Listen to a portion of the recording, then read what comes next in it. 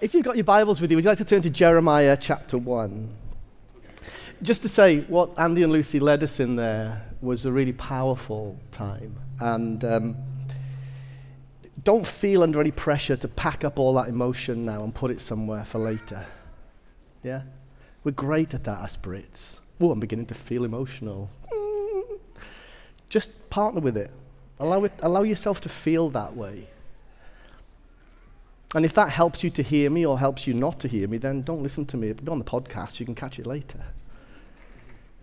But it's more important that you partner with the way you're feeling and respond to that than it is to pack it away because it's a bit inconvenient right now because I'm supposed to be talking and you're supposed to be listening. Having said that, if you feel able to listen, I might just say something that would help. Jeremiah chapter 1 and verse 11 says this. The word of the Lord came to me. This is Jeremiah speaking. What do you see, Jeremiah? I see the branch of an almond tree, I replied. And the Lord said to me, you have seen correctly. Some kind of spiritual eye test, isn't it? For I am watching to see that my word is fulfilled. What do you see, Jeremiah? The Lord asks great questions and powerful questions, and there's none more powerful than the question, what do you see? Phil last week did a brilliant job of opening up the new year with a message about tethering. If you've not listened to it, please listen to it. It's brilliant. It's a brilliant word. But he made the point that he was not going to talk about vision because that's what everybody's doing in 2020. Well, apologies, I'm going to talk about vision because it's what I really feel I want to talk about. I'm not sure what anybody else is doing. I want to talk about vision because it matters. It's important. And I was talking about it in 2019, in November. So it's not necessarily a 2020 New Year word. But it is a word I believe is really important for us because it's a word we use a lot. And Christians, we are very comfortable with using words we have no idea what they mean and talking ourselves happy in the process. So let's talk a little bit about vision. What do you see? I don't know if it's a man thing, but I'm really prone to losing things and not being able to find them. And when I can't find them, when I say to Sarah, Sarah, where is it? Over the years, she's trained me to look with her eyes. Does any other man out there have this issue, or is it just me? Look with my eyes, she says. Because clearly I'm not looking properly, and therefore I'm not seeing properly, and what I need is her eyes. The Lord here is testing Jeremiah's vision. What do you see? And Jeremiah says, I see an almond tree. The reason why the almond tree is relevant is because in Hebrew, the word for almond tree rhymes with watching. And the Lord translates this picture of the almond tree into, Jeremiah, just to let you know, I'm watching over my word to perform it. In Ezekiel 2:9, there's a phrase that I love, which is repeated in Ezekiel and in Daniel and a lot in Revelation, mainly in the New International Version. And it says this, I looked and then I saw. This phrase is repeated time and time again. It's linked to progressive revelation that says, I look in order to see something, and when I look, I see it. The truth is that we always see what we're looking for. It's called confirmation bias sometimes. I'll give you an example of this. I think it's a journey that I've been on as a parent and a grandparent. As parents, we can go looking for the behaviors that we expect to see or not see. And we become entirely focused on the things that need to change behaviorally in our children. But the beautiful thing is our kids are not sinners that need to be reformed. They are angels that need to be set free. And now you're going, you're kidding me. You are kidding me. But the dynamic difference between how we see our kids as sinners that need to be reformed or angels that need to be set free is huge. Michelangelo, when he carved the angel, said this, I saw the angel within the stone and I set it free. It's a beautiful sculpture if you look at it. Parents, grandparents, communities, we can get so hung up on the behavior, what this kid is doing or not doing that's inconvenient or wrong or difficult. And the mindset is somehow we've got to reform them. Actually, we've got to set them free. Because within them is an angel, it's just cunningly disguised. Do you think that's how the Lord looks at you, a sinner that needs to be reformed or an angel that needs to be set free? I think he's way more focused on what he wants to set free in me than what he wants to take away from the way my poor choices and my behavior. It's just a lens that we look at. In Matthew 17, verse 8, I got run over by this verse 2 weeks ago. It was brilliant. I love it when a Bible verse runs me over. I'm lying on the floor with stars spinning round. It's linked to the story of the Transfiguration. And it's one verse, and it says this: when they looked up, they saw no one but Jesus. Wow. Now that's a vision. That's a perspective. That's a posture. They looked up, and they saw no one but Jesus. We're going to end there. So when we get there, you know that's the end. Because what I want us today to do is to navigate through a conversation. I know that's a bit one-sided, but you can talk to yourself. That leads us to the point where we look up and all we can see is him. Jesus is meant to be the focus of our attention and the center of our affection. And every week, those who serve us in worship lead us to that place where that can be existentially true for us, not just a theological concept. We only have eyes for him. There are so many other places you can look and not see him. But in worship, it's possible to only have eyes for him, to look up and see no one but him. Why does this matter, particularly at this time of year, so much? Well, because in January, we all fire up the change engines, the roar of that V6 engine that's in our heart and our soul, crying out for something to be different. And for some strange reason, we pick January, the start of the year, to decide to redouble our efforts to change. And statistically, most of us fail. I think there is a better time of year for a New Year resolution. Can I radically suggest we should start in spring? I'll tell you why. We only change for 2 reasons. There are 2 reasons why you and I will change. One is called we feel the heat. The other is called we see the light. 2 reasons why we change. Heat is a metaphor for I am dissatisfied, I am disappointed, I am uncomfortable, I am fed up, I'm in pain. I don't feel good, I don't feel right. So that heat gets generated.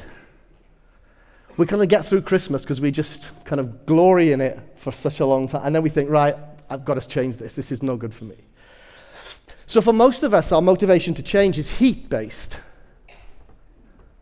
Discomfort, get away from something. I've got to get away from something. Very shortly, it'll be the day of the year when most people hand in their resignation or put their CV on a recruitment website. Why? Because they're fed up with the job they've got and they've been doing it for so long and they think, right, I'm going to get a new job.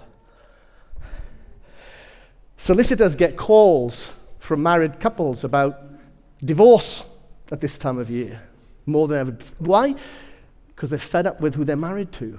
They're dissatisfied. The heat has been turned up on their relationship so much they cannot bear it anymore.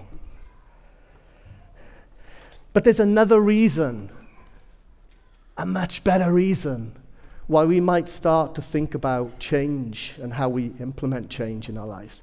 And that is because we've seen the light. And there's just no light in December and January. It's dark. This is why I think springtime is such a better season for change inauguration, because it's just lighter. See the heat, feel the heat, see the light. Without vision, all we are left with is how we're feeling right now, and that becomes a motivation to get away from something. I need to get away from something. I need to get away from you. How about we think about what it would look like and feel like to see the light? Seeing the light is all about having a vision of the future, a vision of yourself, a vision of your husband, a vision of your wife, a vision of your kids, a vision of your workplace or what your workplace could be.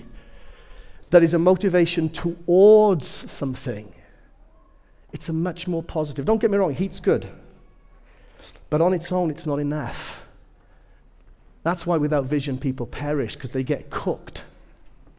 The Bible says without vision, people perish. They get cooked. Slow cooked sometimes by the heat because they haven't seen the light. Sarah and I help a lot of people and organizations to change. Most organizations and people we meet can feel the heat. Oof. Talk to you all day about the heat they're feeling. We go look for the light. What's the vision? What's the possibility? What's the hope? What are the options? Because so many times people in organizations don't feel like they've got any options, because when there's heat, there's often no option. There's just, I got to get away from something. When there's light, all of a sudden, I've got options I didn't know I had. It's an empowering conversation because it's bringing light. And one of the most powerful things you can do for yourself and anybody you meet is to change the way you look at something or someone. Because you have far more control over the way you look at someone than you do over someone. Shall I say that again? You have far more control over the way you look at someone than you do over someone. Sarah's been working on me for 33 years, and she's doing a brilliant job. But she has far more control over the way she looks at me than she does me. I could probably get up and she could talk about this. The number of times I just haven't listened, right? The transformational power of changing the way you look at yourself, at someone else, at something, is absolutely huge. Because it's a mistake to assume that the way that you see them is actually the way they are. General Leia, The Rise of Skywalker. Don't know if you've seen it. I've seen it twice. Brilliant film. She says, "Do not tell me how you see things. Tell me how they are." What's she getting at? She's getting at the fact that things may not be the way we see them because we are looking at them through a particular lens. There's a truth that sometimes when we change the way we look at something, the things we look at change. When we change the way we look at things, sometimes the things we look at change. You've changed. I don't feel like I've changed. You're just looking at me through a different lens. Great job. Well done. I look at you and think, you've changed. No, you've not changed. I just chose to look at you differently. And the transformational power of swapping the lenses on our lives is awesome. Vision is what we see. Perspective is the lens that we see through. It comes from the Latin, to see through. Perspective. I was listening for it today because it's confirmation bias when you're speaking. You're in the worship and you're looking for any possible excuse to have heard the Lord say, what you're talking about is right. It's only me that does that, no. So I heard the word posture. I heard the word perspective today. Vision. We were looking at Jesus being the focus of, it was just saturated today. It's brilliant. So confirmation bias 101. I found it everywhere, right? But raising our awareness of the lenses that we look through when we see things, including ourselves, is really, really important and powerful and transformational, which is why I think of it in terms of 2020 perspective, not 2020 vision. Because if we don't address the lenses we look through, then what we see is determined by those lenses. What do you see when you look in a mirror? What do you see for 2020 or 21 and 22 and 23 for that matter?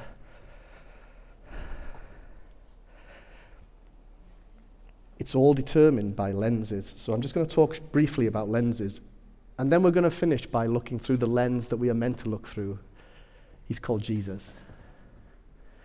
What does it look like for you and me to see each other through that lens? Oh, that's amazing. all of a sudden I don't look quite the same as I did before, because you're looking at it through the lens of Jesus. Is it possible? Yes, it is. So let's talk about some lenses. They all begin with P, just makes me easier to remember them.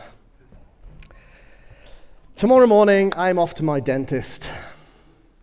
And it's a double appointment, so my hygienist gets hands on me at the same time. I'm not really bothered about the dentist, but I don't really enjoy it. And especially the fact I have to pay for going. It's like, pay for you to do this to me. Something somewhere is seriously wrong. But last year, I got an abscess under a crown, and I was in agony. And all of a sudden, my enemy became my best friend. I could not get to the dentist fast enough, and I said to him, literally, I have never been so glad to see you. And he laughed. And I said, I don't care what you do, just do it, right? I won't go into the gory details of what he did. It turned into like a 3-month process in the end. It was like agony, but my point is, pain changed my perspective. All of a sudden, the enemy became my friend. A few years ago, a friend of mine broke his ribs, and I'm a bit of a hugger. I'm a very tactile kind of person. And when I saw him on this occasion, I was like, "Hey!" And he was going, "Ah!" And I thought, he did it in a slightly more, less dramatic way than that. I thought, what's wrong with him? He looks terrified. He said, "Don't touch me, I've got broken ribs." And I suddenly thought, oh no. And all of a sudden, his pain had turned his friend into his enemy. Pain has an amazing ability to distort the lenses we look through. Particularly when we can look at each other. You hurt me. And all of a sudden, my lens through which I look at you is distorted by pain. The ability to recognize what is going on in that moment is life-changing.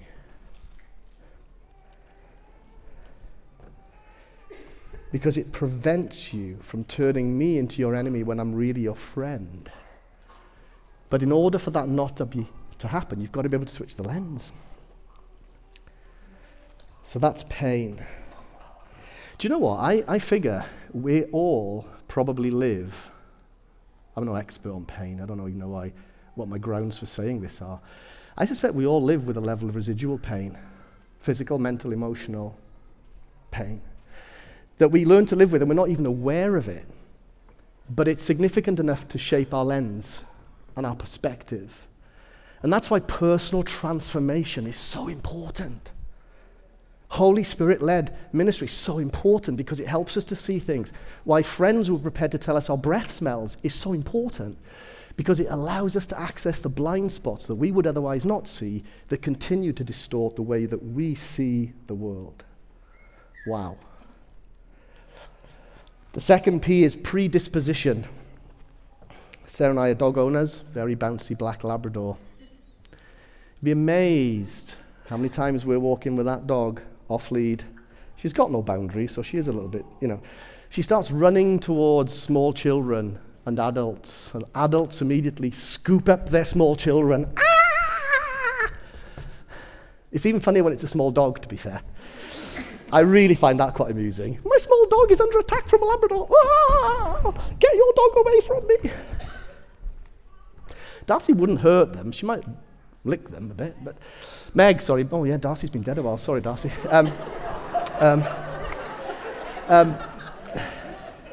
How do I recover from that? Anyway, I'll figure it out.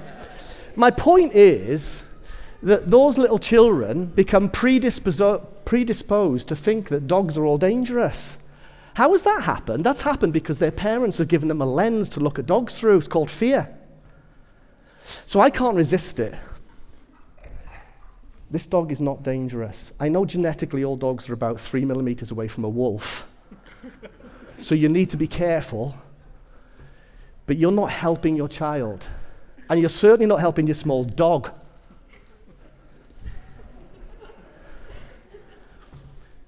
Parents, you have a God-given responsibility to ensure that your kids are raised with a healthy predisposition towards dogs. No, I was joking. Not dogs, towards life, towards God. What kind of God is he? Parents can put a lens on God for their kids that is fear-based. Eliminate fear from your parenting journey as fast as you possibly can and don't let it back in, because it becomes a lens. It's called predisposition. I'm afraid. So Meg did go to the vets and have an operation. So she looks at the vets now through a very, very good lens, right? She's predisposed to think the vet does bad things to you when you go there. So she has to be encouraged. Predisposition, fear, is a lens. Prejudice. Now this is predisposition gone a little bit further. So if you're a BMW driver here, you're going to need to forgive me very shortly. But I have grown into a prejudice that says all BMW drivers are dangerous. And I have a lifetime of examples that will prove this point to you if you would like to listen to me. But even yesterday, a BMW driver did something really well, and Sarah, without any prompting, said to me, "Did you notice?" Notice what? That guy driving the BMW, he did something really kind. Oh, I didn't see that. And then yesterday, a BMW passed me at about 140 on the M6. I was doing 70, and he literally went like that. And I went, and then you brought it up. And I said, I wasn't going to mention the fact it was a BMW driver doing 140 in the outside lane. But we can build up prejudice. And now I don't see it when you don't do what I expect you to do, because I've got a prejudice that says you always do this. It can build up in relationships where now, when I only see you doing the thing that I know you're going to do. And I don't see it when you don't do it. It's called prejudice. It's a lens. Right. I'm going to give you some different P's, because those are not very good. They're helping you to raise your self-awareness. But how do we address that in a more positive way? Well, there are three things, and they all begin with P. Posture, position, and people. And ultimately, a person called Jesus. Posture is a really powerful way to change your perspective. Lying down is the posture of rest. Standing up is the posture of resistance. Hello. It's one of my grandchildren. Hello. And sitting down is the posture of ruling. Lie down, posture of rest. How differently do things look from the place of rest? That's why it's good to physically lie down sometimes. Lord, what posture do I need to adopt towards this situation in order to see it properly? Lie down. Sounds like I'm talking to Meg now. What posture do I need to adopt to see this thing properly, Lord? Stand up. This is the posture of resistance. What posture do I need to adopt to see this thing properly, Jesus? Sit down. Rest, resistance, rule. The brilliant thing about lying down is which way you're looking. It's not a trick question, honestly, come on.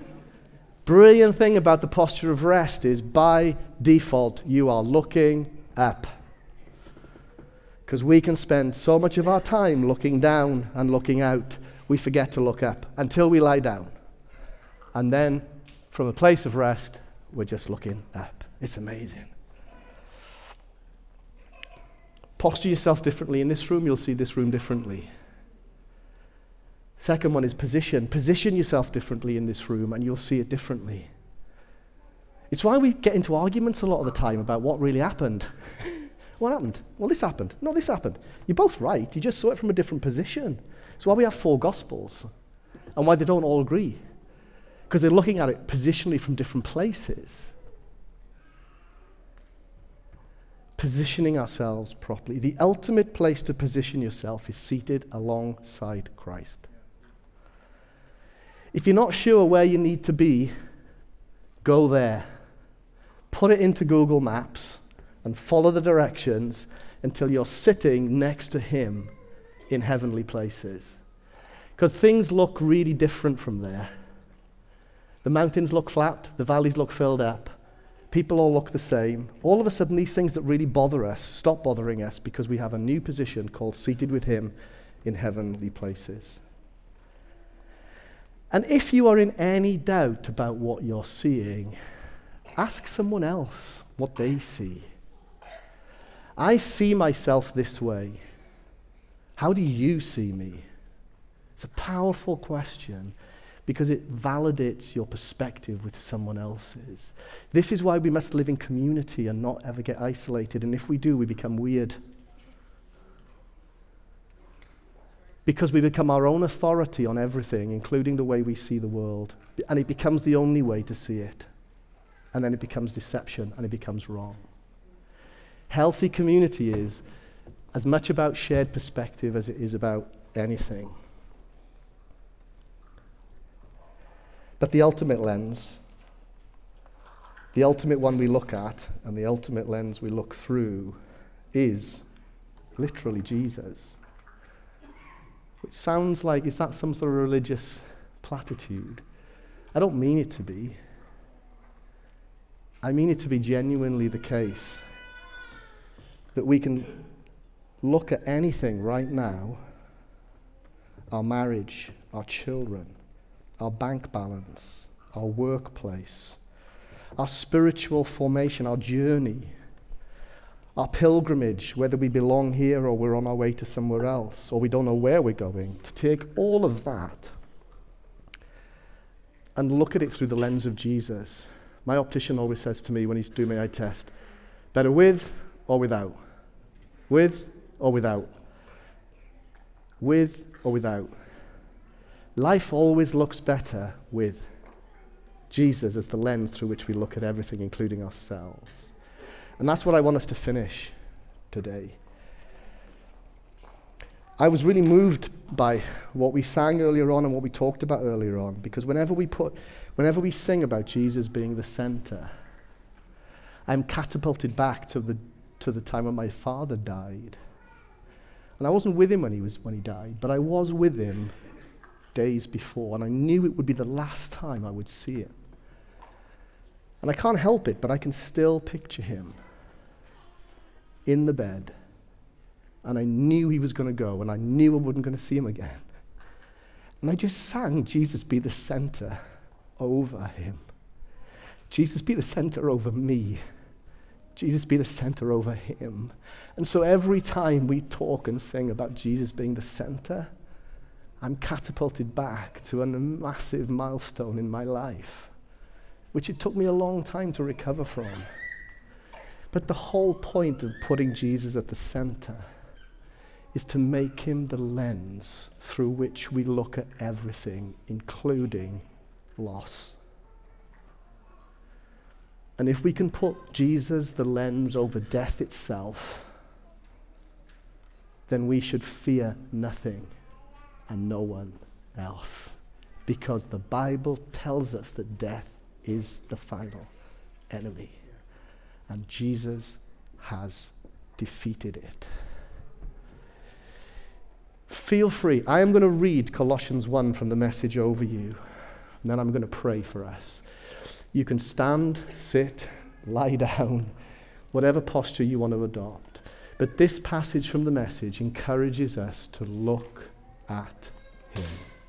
Is that okay? Do what you want. Colossians 1, 15 to 20. Holy Spirit, take this word and plant it deeply within our hearts and our minds. And then open up the eyes of our heart, which can see far more than we can see with our natural mind and our natural eyes. This passage says this: we look at Jesus and we see the God who cannot be seen. We look at this Son and see God's original purpose in everything he created. for everything, absolutely everything, above and below, visible and invisible, rank after rank after rank of angels, everything got started in him and finds its purpose in him. Jesus was there before any of it came into existence, and he holds it all together right up until this moment. And when it comes to the church, he organizes and holds it together like a head does a body. Jesus was supreme in the beginning, and leading the resurrection parade, he is supreme in the end. From beginning to end, he's there, towering far above everything and everyone. So spacious is he, so roomy, that everything of God finds its proper place in him without crowding. Not only that, but all the broken and dislocated pieces of the universe, people and things, animals and atoms, get properly fixed and fit together in vibrant harmonies, all because of his death, his blood poured down from the cross.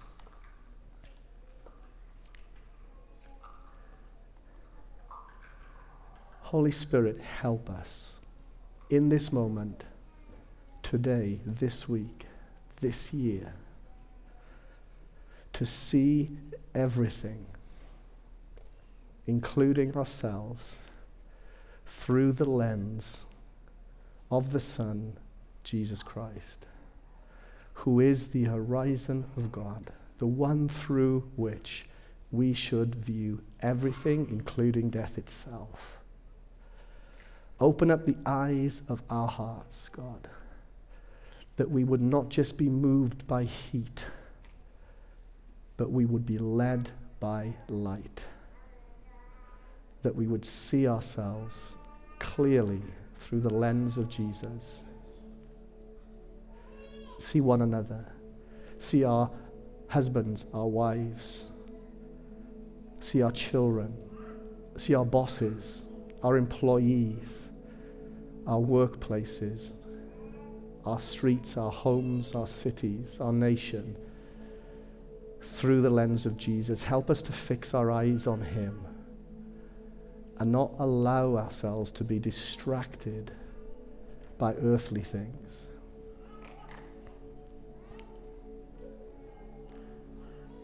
To see things, Jesus, the way you see them, because the way you see them is the way they really are.